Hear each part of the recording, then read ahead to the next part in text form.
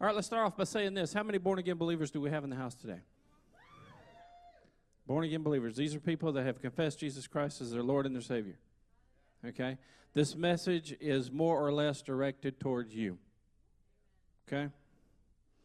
I'm not saying there won't be a salvation portion of this message, but more or less this message is directed toward born-again believers. Okay? Okay? So, sorry about that. That mask makes me all snotty. So, hang on a second.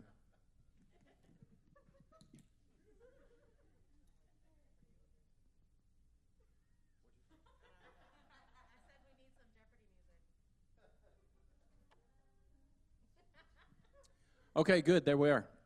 Now, I am more teachy than I am preachy. However, I do get preachy from time to time. So, I'll do my best not to get emotional. Sometimes I get emotional. Shut up, Bethany. Okay. Okay, I feel like, and I have for some time, and I discuss this with pastors from time to time, that the church is still in a book of Acts role currently today. I don't think the book of Acts is over. I don't think that the church has left that genre, that power, that type of anointing that God gave the book of Acts church.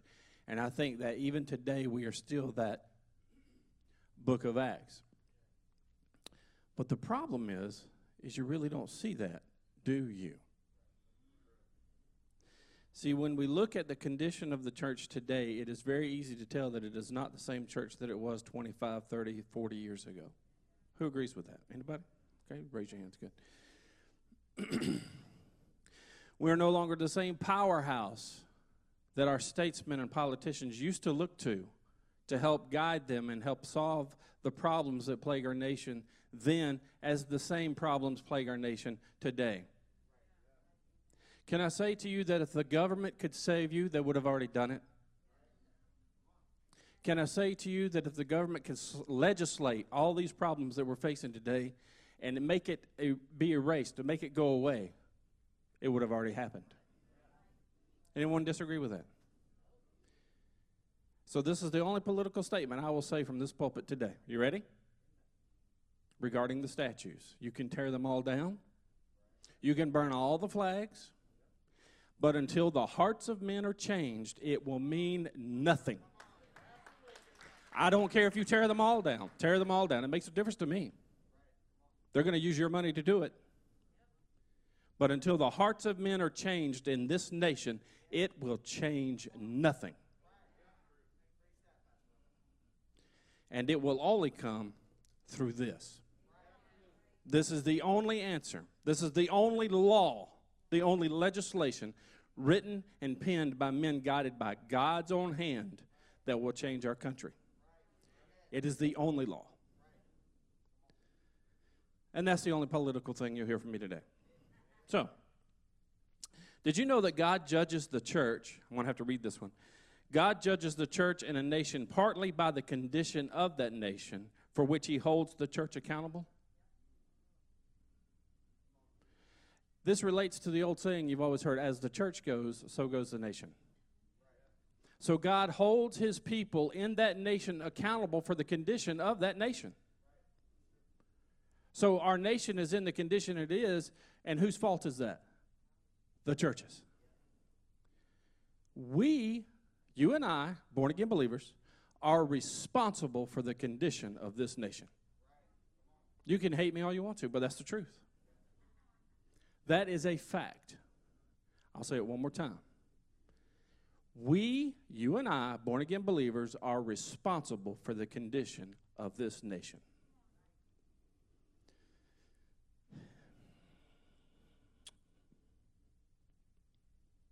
Did you know that in 2018, 47,000 people died from opioid abuse? Opioids are prescription painkillers, and it also translates into heroin.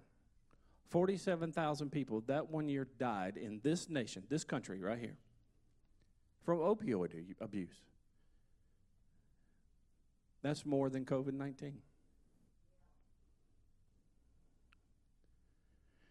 Did you know, here we go, that there are over 3,000 in this country strip clubs.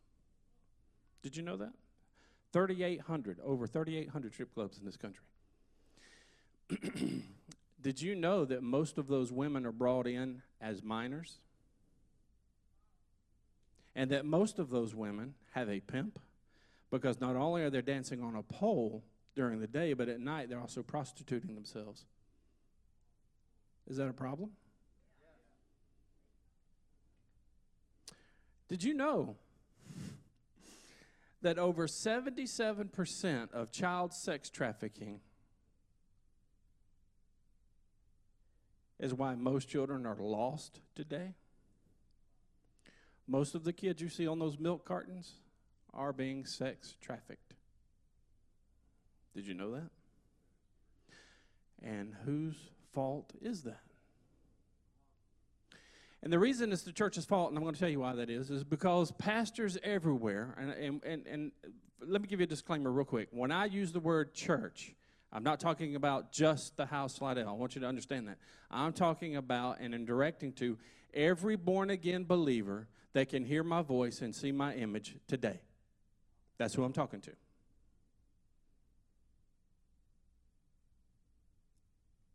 The reason it is our responsibility is because pastors everywhere have taken ownership of something that does not belong to them. I'll say this again in a little while, but the Spirit and the glory of God has not left the church.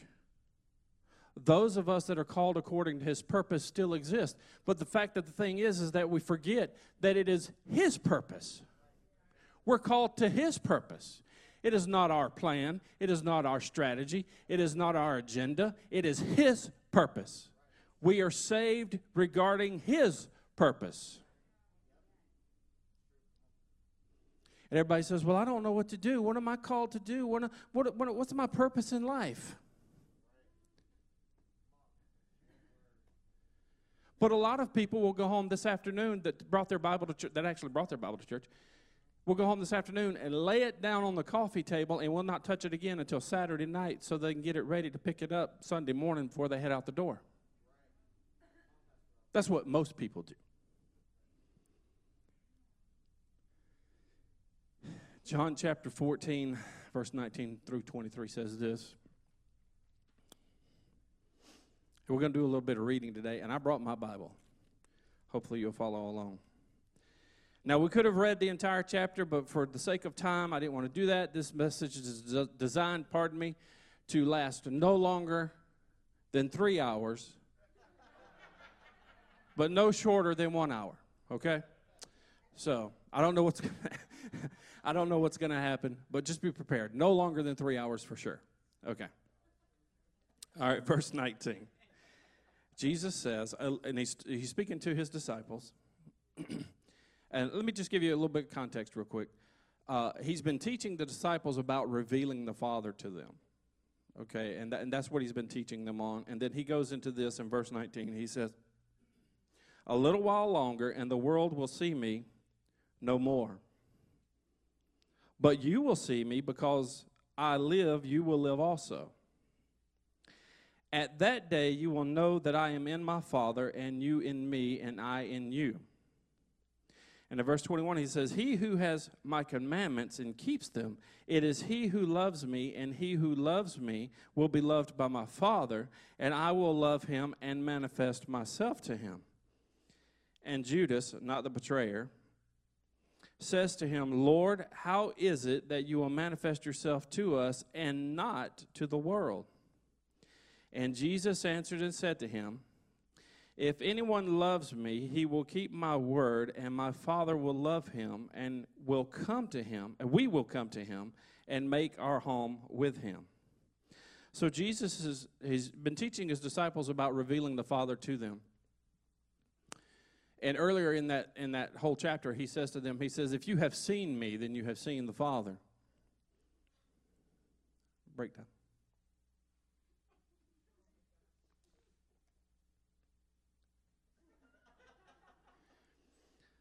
So, he begins to talk to the disciples about the fact that his death is impending. It's coming. He's letting them know, very soon I'm going to be leaving you. All right, so that's for foundations, groundwork. And he says the world would see him no more, but his followers would see him. He reminds them that he and the Father are one. He had already taught them that if you've seen me, you've seen the Father. I've said that.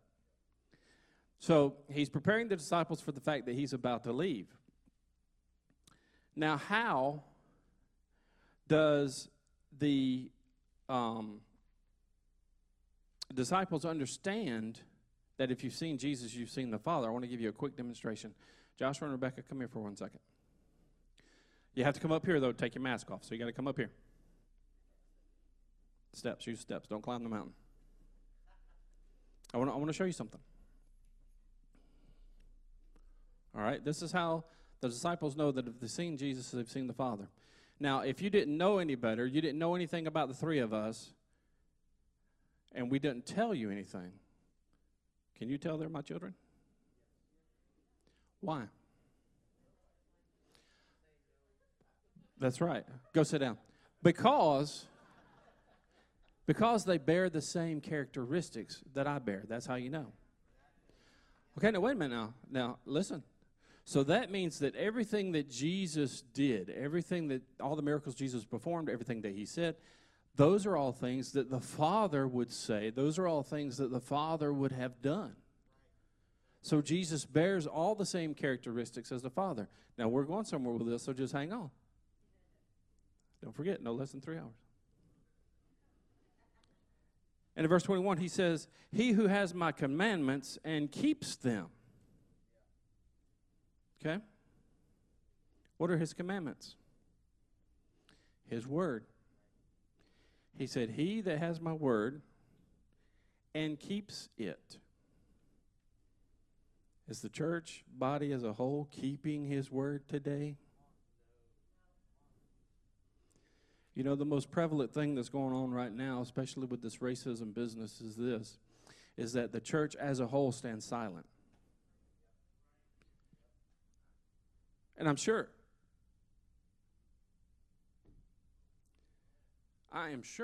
that grieves the Father. It grieves him that the people in the kingdom of God allow such a thing by standing silent. Because we're so afraid we're going to offend somebody. You know what offense does? You know what offense does for a person? Offense challenges them. It gives them the opportunity to see the truth about themselves and gives them the opportunity to make a change. That's all offense is. That's all it is. And we're so afraid that we're going to offend somebody. Jesus himself said that the cross was a stumbling block. We're so afraid. I don't want to hurt your feelings. I don't care. I'm going to hurt your feelings. You ask some of these people, they'll tell you. I'll tell it straight. Let's talk about the word manifest real quick. The word manifest is defined as readily perceived by the senses, especially by the sense of sight. So when you manifest something, it is something that other people can see. In and of itself, the word manifest simply means to be revealed. That's all it really means. And in what verse was it? 21. Yes, verse 21. He says, he who has my commandments and keeps them, it is he who loves me, and he who loves me, we will be loved by my Father, and I will love him and manifest myself to him, or I will reveal myself to him. Well, how's he going to do that? How's he going to do that? Why can't the world perceive him? Well, what's the rule? The rule is that you have to have his word and keep it. The world doesn't have his word, and therefore they don't keep it. They don't know anything about Jesus, therefore he is not revealed to them, except through us.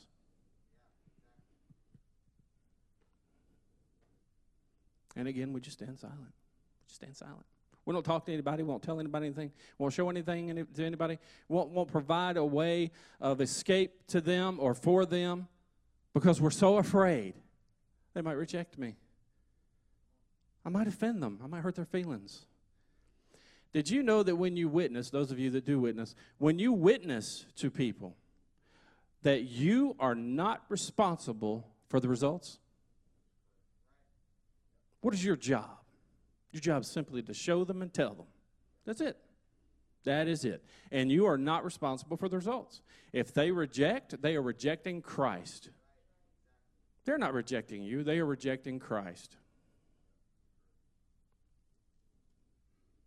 And we get so bent out of shape because we think we're going to offend them. Oh, I'm going to hurt their feelings. They're going to reject me. It has nothing to do with you. Your job is simply to tell them, to show them. You are not responsible for the results. We show our love to the Father by keeping His word, and in doing so, the presence of both the Father and the Son would come and make their home with us. I submit to you today that the Lion of the tribe of Judah is dwelling deep on the inside of you. The problem is that we have held Him hostage for so long. He belongs to me. I'm not sharing Him with anybody. He's mine. But I'm telling you today that if you want to see true racial reconciliation, if you want to see true salvation for this country, if you want to see true change for this country and the people that are belonging in it, we have got to let Him out, which is the title of this message. We've got to let Him out. We've got to turn the lion loose. He's responsible for the results, not us. And look at poor Jesus. Look at Him. I mean, He wants out. Look at Him. And we're just holding Him hostage. We've captured Him, and He's all ours. He belongs to us. I want to share something with you. I'm laughing because of the comments I'm getting from over here, especially on that second row. Anyway, before we go any farther, I want to share 5 facts about the lion, the true lion that lives here on the planet. I want to share 5 facts with you. All right? Did you know that the lion is the most social of all big cats? That they live together in groups or prides, usually about 15 lions. Male lions defend their pride's territory, while the females do most of the hunting. Lions are threatened by habitat loss. A lion's roar can be heard from as far away as 5 miles. A lion can run for short distances of 50 miles per hour and leap as far as 36 feet. That means don't run, because you'll just die tired. So what I want you to see is that Jesus is the Lion of the tribe of Judah. We've got Him held hostage in a cage within our hearts. We're not turning Him loose. Yet according to what we just learned about lions, they are the most social of all the creatures, of all the big cats. So Jesus wants to be social, but we're holding Him behind bars. No, you can't go, Jesus. So when you're standing in Walmart and you need to talk to the lady down the aisle or the man down the aisle, and the Spirit of God moves on you and says, hey, you need to go talk with them, we just lock Him up. But He's wanting to be social.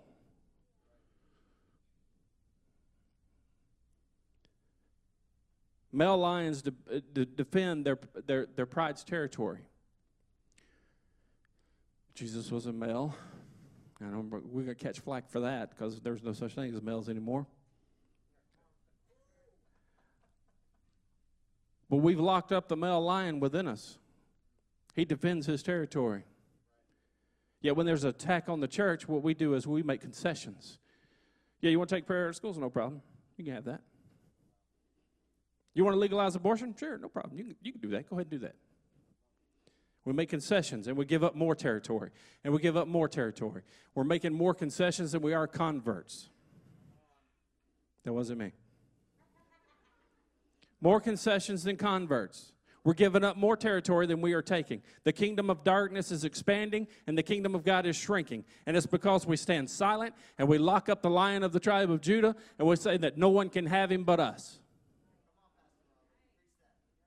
And meanwhile, like a cancer, racism is running through our streets.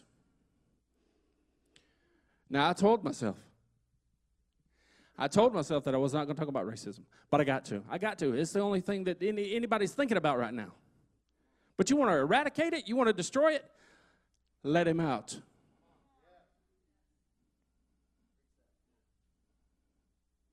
These black folk that are born-again Christians, they have more of Jesus Christ in their heart, or just as much as we do, as white people. Jesus said that he was not a respecter of persons. If somebody will kneel at the cross, he will move on them, black or white. And then we run around here devaluing people's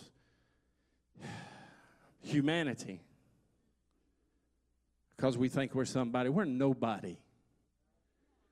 If you're not born again, you are nobody.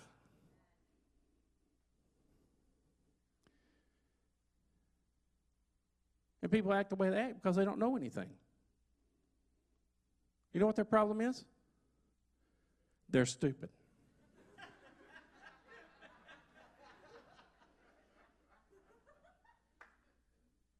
I'm entirely different than anybody you've ever heard, I can assure you. Like I tell you, I tell it straight, you know, and I know my mannerisms kind of get in the way, but that's okay. Because what I'm telling you is the truth. We have locked this guy up, and we're not sharing him with anybody. And the kingdom of God is shrinking. Did you know that for every church that opens, 2 close? He's losing his habitat. I'm putting it down harder than you guys are picking it up. I don't know what your problem is, but somebody in here needs to wake up.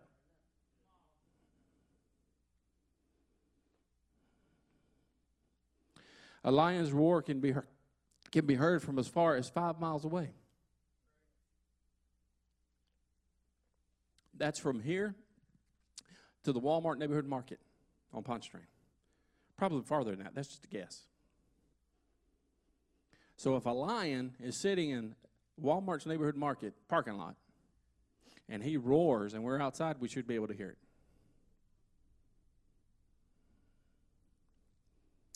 You know why lions roar? Nobody? Okay. Well, the reason why lions roar is it's an intimidation tactic, especially older lions. Because, see, when older lions roar, they know that younger lions are prowling about to try and take their place in the pride. So when an older lion roars, even after a fight, the young lions know he's still got fight left in him. We have got to let the Lion of the tribe of Judah out and let him roar. The very word Judah means praise. Did you know that? That Jesus is the King of praise. In John chapter 17, verse 20 through 26.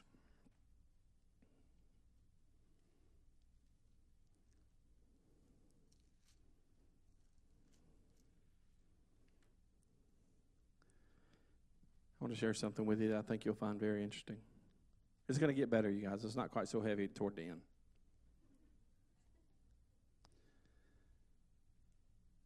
I do not pray for these alone, but also for those who will believe in me through their word. That they all may be one. That they all may be what? One. As you, Father, are in me and I in you, that they also may be one in us, and that the world may believe that you sent me. So if we are unified, that's when the world will begin to believe. Is that what I'm understanding? 22. And the glory which you gave me, I have given them, that they may be one just as we are one.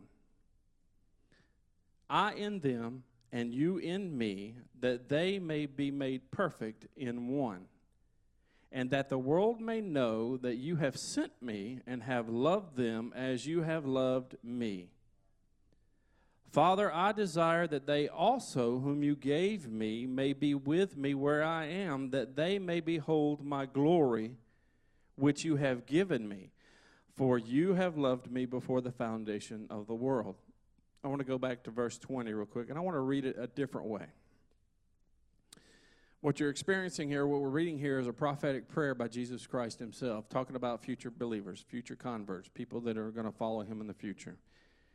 So I want to reread verse 20, but I want to read it like this. And he says, I do not pray for these alone, but also for Ben Wisner. I do not pray for these alone, but also for Leslie Martinez. I do not pray for these alone, but also for Robert Carswell. See, when Jesus is praying this prayer prophetically, he's placing the mantle of the glory of God on every one of us as believers. Because, see, in the very beginning when we began to talk, it said that if we love him and keep his commands and keep his word, that they will come and move on the inside of us. So every characteristic, remember we talked about characteristics earlier, every characteristic of God the Father and Jesus Christ the Son are all wrapped up in one, and they're living right here. All of the characteristics of God dwell on the inside of you through his Spirit. I find that very exciting.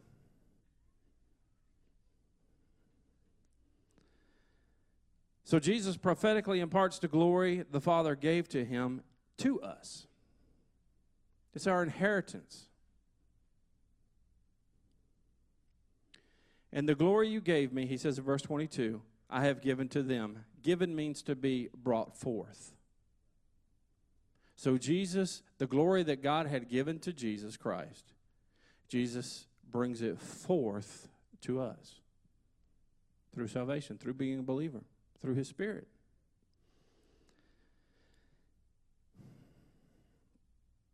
At the cross, when Jesus Christ died, he cried out, it is finished. That means the plan of salvation had been fulfilled. The blood was shed for salvation. The veil tore at the temple, and the Spirit of God that had always been there, even through the days of Moses and the tabernacle in the wilderness, left the Ark of the Covenant and left the temple. Where did it go? In us. I can tell you guys are very excited about that.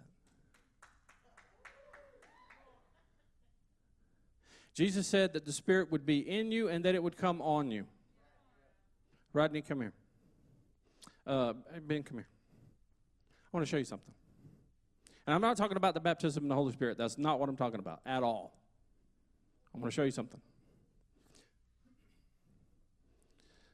Hey, you stand right there? You stand right there. I'm going to start with Rodney. He's my favorite. All right. So my good man Rodney right here. All right, he's born-again believer, right? Yes, sir. All right. So the Spirit dwells in him right here. Yeah, I don't mean to touch your chest. The Spirit dwells in him right here. The Spirit dwelling in you is power for living. That's the power for you to live successfully according to the commandments of God's Word. But Jesus said the Spirit would be in you and it would come on you. All right? Here's the difference. When the Spirit comes on you, this is power for living, this is power for service. Okay? This is also called the anointing. Okay? So, what happens is, as many believers do, the Spirit of God is living in you, power for living, and then he moves on you. Hey, you need to go talk to that guy over there. You go talk to that guy over there.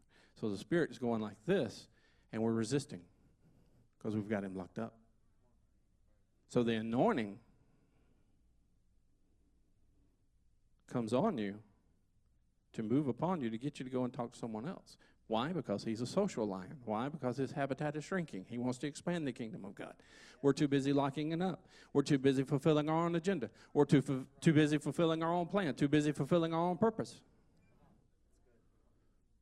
People are dying in the street, and nobody gives a rip. I love you all. So the anointing comes on an individual and says, hey, come on, we're going to go talk to this guy. So as Rodney's talking to Pastor Ben, then the Spirit is like this. Making them one. Bringing unity. Go sit down.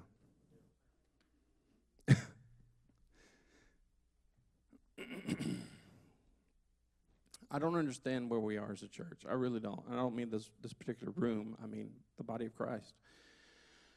I don't understand where we are. I really don't. It's kind of scary. I know when I got first born again, when I was first born again, 91, November 19th, 1991, in front of my aunt's couch. I know exactly where it was at.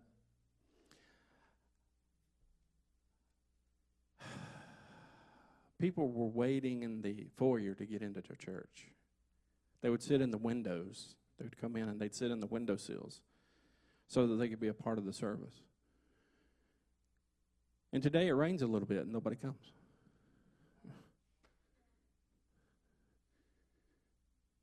You know, Galatians chapter 3, and Pastor shared this last week. This is fresh. This is hot off the presses.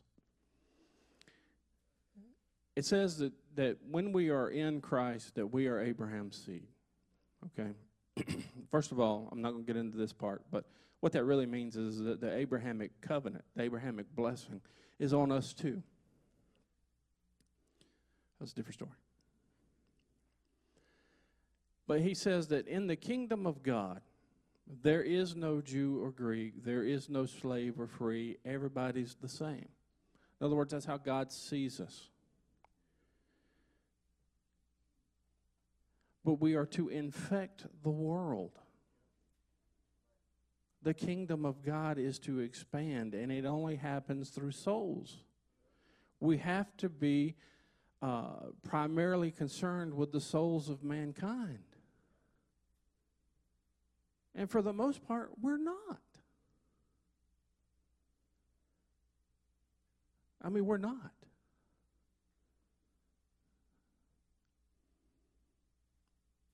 You know, people, I hate the mask. I hate it. It's like I'm talking to a bunch of bandits. I hate the mask. I hate it. The reason I wear the mask is because Pastor said to. That's the only reason I wear it. Because, see, we put more value in an 8-minute news segment and a cotton-picking newspaper, both of which, by the way, are man-made, than we do in this. The Bible says that the just shall live by faith, that without faith it is impossible to please God. And I said this just a few minutes ago to one of the other pastors. If we are fearful, then we are faithless. It doesn't matter if you like it or not. It's the facts. It's the truth. The CDC themselves says that the mask does not work. You're wasting your time. Aside from the fact that you're breathing your own carbon dioxide, raising your blood pressure, causing your heart rate to increase, killing ourselves. All right, I'll get off of that. So, Jesus explains to his disciples in John chapter 14 that the Spirit would live on the inside of all those that would choose to become believers. That's the fact of the matter. It's in the Word of God. That means it's true. All right, so having said that now that we know that all the characteristics of God, the glory of God, rests on the inside of us, okay, we know that's true. We've got it locked up. We've discovered that. It's all locked up on the inside. We're holding it hostage. Okay? We know that the glory of God has not left the church. Okay, it's still here. But what is the glory of God? It is a recognizable trait of the believer. Remember what I told you earlier about manifestation? Manifestation means to be revealed. Therefore, the glory of God within us is a recognizable trait of the believer. It is evidence that Jesus within us is seen by others through us. You know what the Apostle Paul called this in 2 Corinthians chapter 2? He called this a demonstration of the Spirit and of power. When the manifest glory of God hits a place, it is a demonstration of the Spirit and of power. So what does that mean to us? That means that we have to demonstrate Him. We have to offer a demonstration of the Spirit and of power. Well, how do we do that? Well, one of the biggest ways is to begin with this. And number two, stop being fearful. Who cares what people think of you or say to you? It makes no difference. They beat the snot out of Jesus. Put him through hell. Then made him carry his own cross. Uphill. And then they stabbed him with a spear. Nailed his hands into the wood. And you're worried about somebody. Oh, well, you're one of them crazy folk. That's all you're worried about. Yeah, we are crazy. We're supposed to be crazy. We're supposed to be different. The Bible says that we're a peculiar people. A royal priesthood. We've all forgotten that. Everybody's forgotten that. Nobody's acting like that anymore.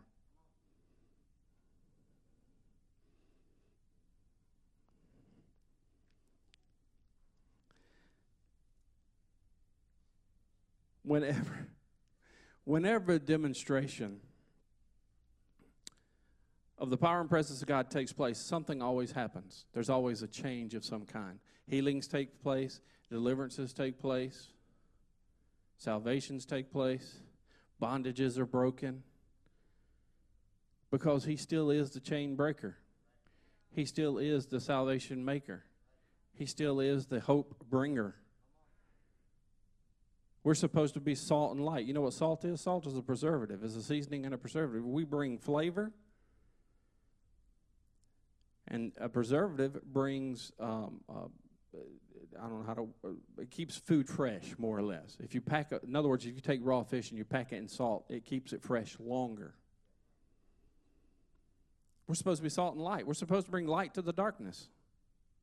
Instead, we allow people to walk in darkness because I don't want to offend them. I don't want to be rejected. It's all about me.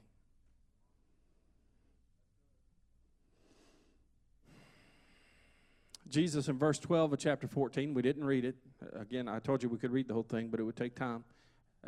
Verse 12 of chapter 14, and he said this. Jesus said this to his disciples. He said, the works that I do, everything that you have seen me do, you'll do also, Rodney. Not only will you do those works, but even greater than that you will do.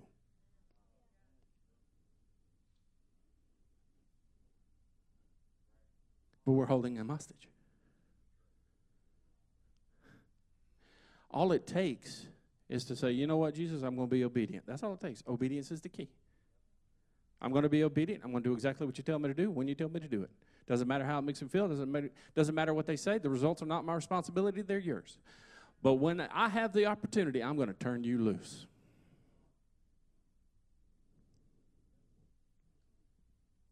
He's caged. We're holding him hostage. Got to let him go. Let him out. Matter of fact, why don't y'all say that? Let's be active. Let him out. Let him out. Thank you for participating. In verse 16 to 17, Jesus teaches that a helper would come, and he dwells with you and will be in you. We covered that. That's the Holy Spirit of God. That has nothing to do with the baptism of the Holy Spirit. I described that to Pastor Dillon, I think it was some months ago, that the Holy Spirit, in other words, when you get born again, you have all of the Holy Spirit you'll ever get, all of it. But in the baptism of the Holy Spirit, he gains more of you. That's the difference. Acts chapter 3, verse 1 through 11. Here comes the fun part, okay? You ready? You ready, Rodney? You sure? Okay. Acts chapter 3, verse 1 through 11. If you have your Bibles, please turn there. If you don't, read the screen. Now Peter and John went up together to the temple at the hour of prayer, the 9th hour, which I believe is about 3 o'clock. Am I right on that? 3 o'clock? And a certain man, lame from his mother's womb, was carried, whom they laid daily at the gate of the temple, which is called Beautiful, to ask alms from those who entered the temple. And he saw Peter and John about to go into the temple, and he says, hey, can I have $5? Verse 4, and fixing his eyes on him with John, Peter said, look at us. So he gave them his attention, expecting to receive something from them. See, he was expecting to receive something. Verse 6, then Peter said, silver and gold I do not have, but what I do have I give you in the name of Jesus Christ of Nazareth. rise up and walk. Verse 7. And he took him by the right hand and lifted him up, and immediately his feet and ankle bones received strength. So he, leaping up, stood and walked and entered the temple with them, walking, leaping, and praising God. And all the people saw him walking and praising God. Then they knew that it was he who sat begging alms at the beautiful gate of the temple. And they were filled with wonder and amazement at what had happened to him. Verse 11, now as the lame man who was healed held on to Peter and John, all the people ran together to them in the porch, which is called Solomon's, and they were all greatly amazed. There's a couple things I want to show you here. Peter and John are going to the temple, which was their custom. This was a short time after Jesus had died and had ascended to heaven. But what I want to show you here is that this man, a lot of people speculate what his age was. Some people say 35, some people say 38. So, more or less, we know it's between 25 and 35, somewhere in there. We're not really sure. The Bible doesn't really say. And another characteristic of this man that the Bible does not give you is his name. So what I'm prone to do, especially when I don't know people's names, and my wife Susan will attest to this, when a waitress does not give me her name or have a name tag on, I'll give her a name. Charlotte, Charlene, something like that. So to personify this man, we're going to give him a name. His name is going to be Dylan. Okay, so we're going to name him Dylan. And daily, he was carried to the temple because he was lame from birth. He couldn't walk. And daily someone would bring him. So we're thinking that this has gone on for 20, 25, 30, 35 years, somewhere in there. And what is most interesting about this story is that Jesus told the disciples and told the Pharisees in 3 other Gospels that he was with them in the temple daily. So I got to thinking, I said, well, wait a minute. If this man had laid there for 20, 25, or 30 years, how many times did Jesus just walk on by? I thought, that's really weird. Why would Jesus do that? That's really weird. I mean, could you imagine Jesus is walking up to the temple, and this guy had heard the news of Jesus. He knew who Jesus was. He says, oh, man, he's coming today to heal me. I know he's coming. He's here every day. He's going to heal me today. And their eyes meet as Jesus walks by, and Jesus just smiles, drops off a couple coins, keeps strolling. Why is that? Here's what I think. And you can think whatever you want to think, but this is what I think. I think it's because Jesus knew that Dylan was Peter's assignment.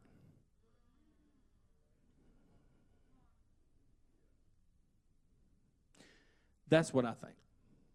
I think the reason Jesus did not heal that man, he just smiled and said, oh, I know what's coming for you, buddy. I know it's coming. Jesus think, we got you. We got your number. He drops up coins and keeps walking. Because he knew that Dylan was Peter's assignment. See, Peter was the same disciple that denied him 3 times. And it was Peter who showed up at the temple that day. And the man finally got their attention. And Peter looks at the man and he says, hey, look at us. And Peter looked at him just, kind of like searingly stern like I do, And he says, silver and gold have we none, but what we do have you, the Lion of the tribe of Judah, trapped down on the inside of us, we give to you. So take up your mat and walk. And at that very instant, that man jumped to his feet. Why are you laughing at me? Jumped to his feet and began to walk. Now, here's something else that is very interesting to note, that the Bible says that he was walking and leaping and praising God in the temple. Now, for most Christians, this is how they do it. I'm making a fool of myself. Here we go. So you get touched in church, and you go home, and you start walking, start leaping, praising God. Yeah, I got blessed today. Sure did. And that's how we do it. But when you look at the original Hebrew and Greek for these words, this is what he did. is that he took up his mat and he began to walk. And then he started leaping and he was praising God. He was walking and he was leaping and praising God. This is what got the people's attention. Remember, I told you that a manifestation of the glory of God is to be revealed. It was revealed to all the people in the temple that something had happened in that man's life. Something had changed him. That he had been there for 25 years. Jesus had walked by on several occasions, and he's probably thinking, oh my gosh, Jesus just walked by me again. But then Peter shows up and looses the Lion of the tribe of Judah, and that man's life is changed forever, and every individual in that temple, because Jesus was willing to wait on Peter's assignment. I submit to you this morning that there is somebody out there that you are assigned to, and because you will not let the lion loose, they're going to sit there another 20 or 15 years, 15 or 20 years. You have got to turn the lion loose. Your assignment is waiting on you, and the church of the kingdom of God is waiting on you as well. It's time for us to shake loose of all the foolishness of this world and become the kingdom of God. Now, I'm mad.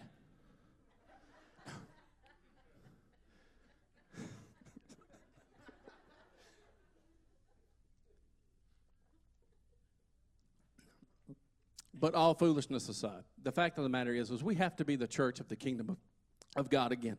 We have got to shake this nation. We have got to infect and infiltrate all the foolish kingdom of darkness garbage that has flooded our streets. We're not white folk. We're not black folk. We are kingdom of God folk.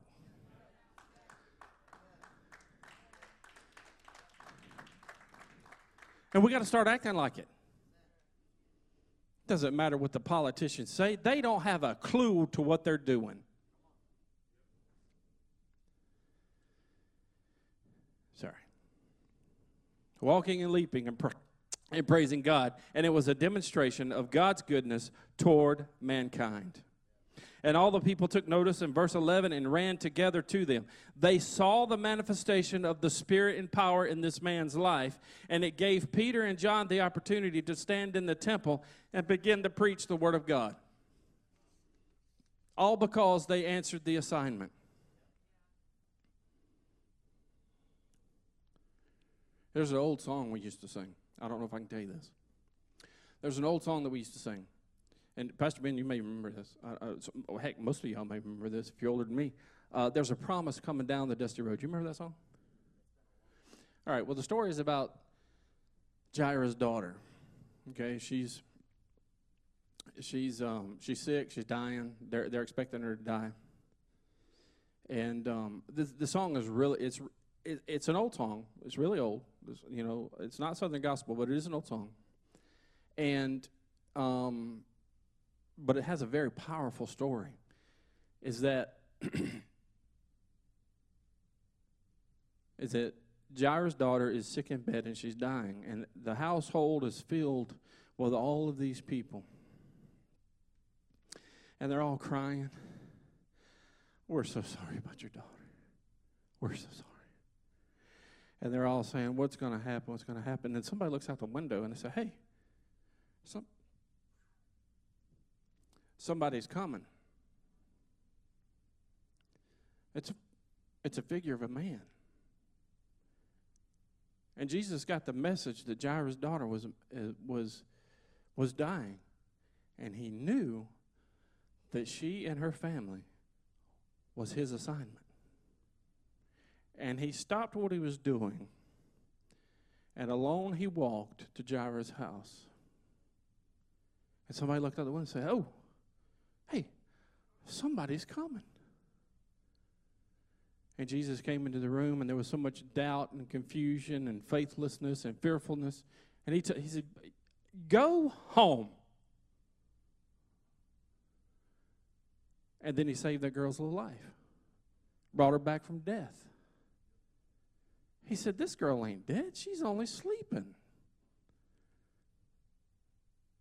And really what he was saying was, you folks just don't know who you're dealing with. they don't know who they're dealing with. I don't know how many people's in here. What, 35, 40? Somewhere in there? 40 caged lions sitting in a room. They don't know who they're dealing with. But we have got to know who we are.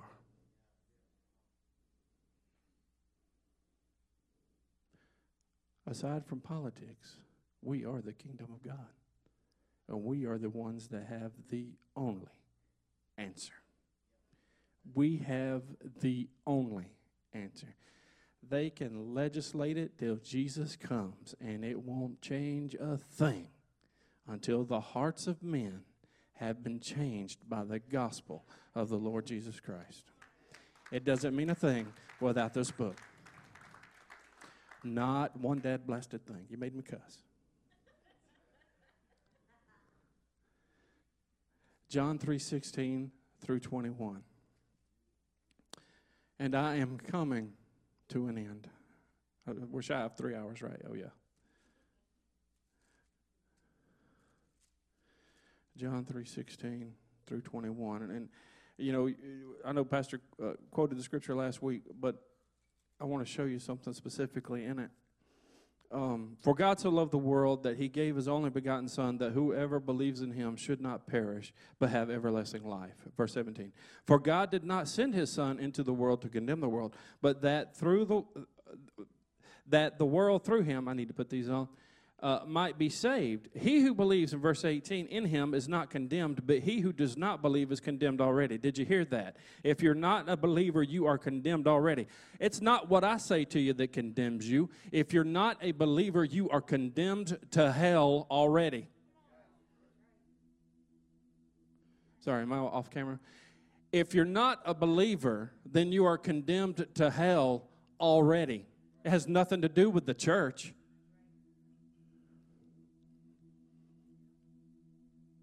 Because he has not believed in the name of the Son, the only begotten Son of God. And this is the condemnation, that the light has come into the world, and men loved darkness rather than light, because their deeds were evil. Listen, that's why people are acting the fool and throwing bricks through windows today, because they would rather have darkness than the light. Come here one more time, Rodney. I wasn't going to say this, but I'm going to say this. Come here one second. We're going to be on camera for this. Come stand right here. Right.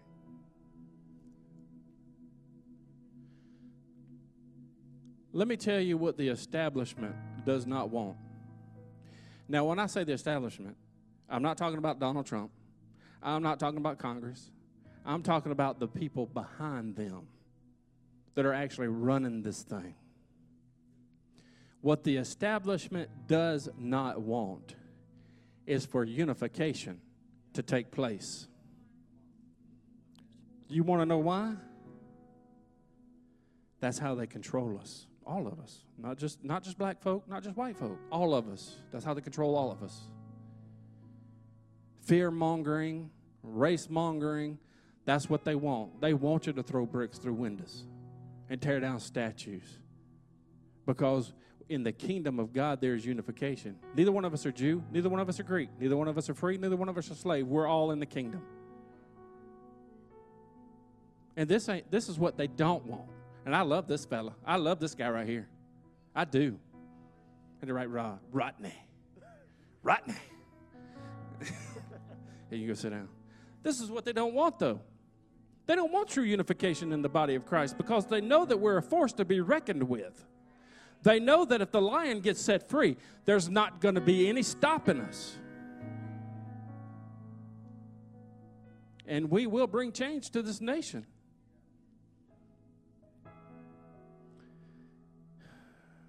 Verse 20, for everyone practicing evil hates the light and does not come to the light, lest your deeds should be exposed. Oh, I don't want nobody to know.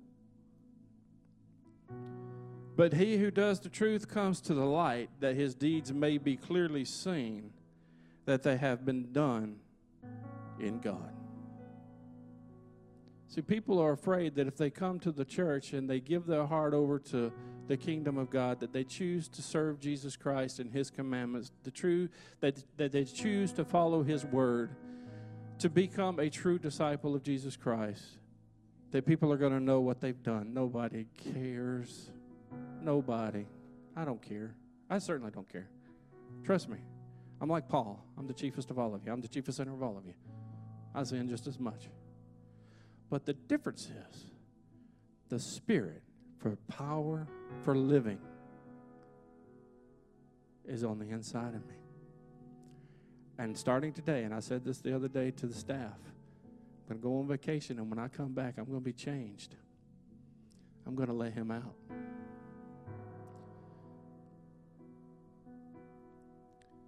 Because it's time, as a white man in the kingdom of God, for unification to be brought back to this land. Racism has been around since Jesus walked the earth. And all the laws you can pass will not cancel it, will not eradicate it. Okay? Except for this law. This is the only one. How will they know unless someone tells them and reveals Jesus Christ to them? We have got to let Him out. We have got to loose the lion and let him roar.